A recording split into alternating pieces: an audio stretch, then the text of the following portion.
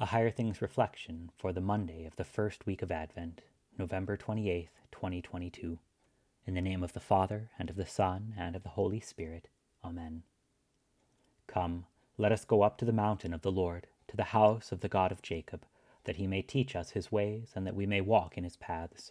Isaiah 2:3. In the name of Jesus. Amen. It's that time of year, the church year, that is. It's that time to reflect upon the Advent, the coming of our Lord Jesus Christ. Advent is that strange time of the church year where it's a bit somber and joyful and hopeful all at the same time. When you go back to the time of Isaiah, the people were not the greatest. Isaiah begins his book saying, "Ah, sinful nation, a people laden with iniquity, offspring of evildoers, children who deal corruptly. They have forsaken the Lord. They have despised the Holy One of Israel. They are utterly estranged." Isaiah 1:4. That's not how anyone should want to be referred to, especially the children of God. But that's who they were, a sinful nation. These people desperately needed God, but they had forsaken him. But this goes beyond them. It goes back to Adam and Eve. Adam and Eve had the privilege of being with God, the way that God had intended. Due to the craftiness of the serpent, sin found its way into the garden, and everything fell apart. When everything fell apart, so did the people.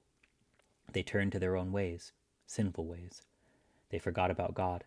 They forsook God. They became irrelevant.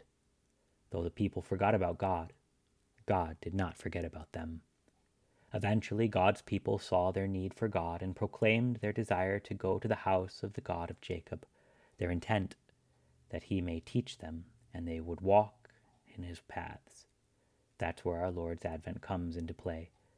God comes in human flesh for the forsaken. God comes in human flesh for the sin-corrupt people, his people. God comes in human flesh for you. One has to ask the question of why God would do this if his people had forsaken him. He does this because he has created them.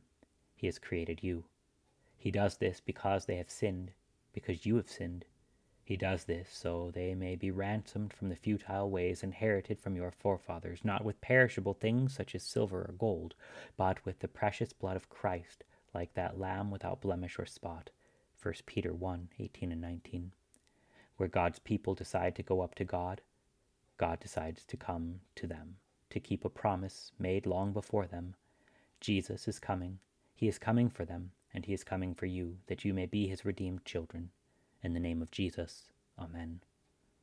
Lord Jesus Christ, as we prepare for your coming Advent, prepare our hearts to receive you, that you may teach us your ways, and that we may walk in your paths to everlasting life.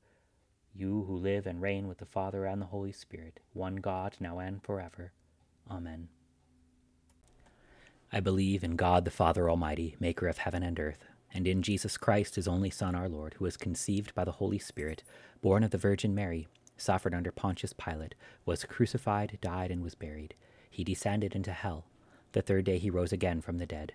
He ascended into heaven and sits at the right hand of God the Father Almighty. From thence he will come to judge the living and the dead. I believe in the Holy Spirit, the holy Christian Church, the communion of saints, the forgiveness of sins, the resurrection of the body, and the life everlasting. Amen. Our Father, who art in heaven, hallowed be thy name. Thy kingdom come, thy will be done on earth as it is in heaven. Give us this day our daily bread, and forgive us our trespasses, as we forgive those who trespass against us. And lead us not into temptation, but deliver us from evil. For thine is the kingdom, and the power, and the glory, forever and ever. Amen. Higher Things reflections are free, just like the gospel, but they exist and grow from your generous contributions. All donations are tax deductible.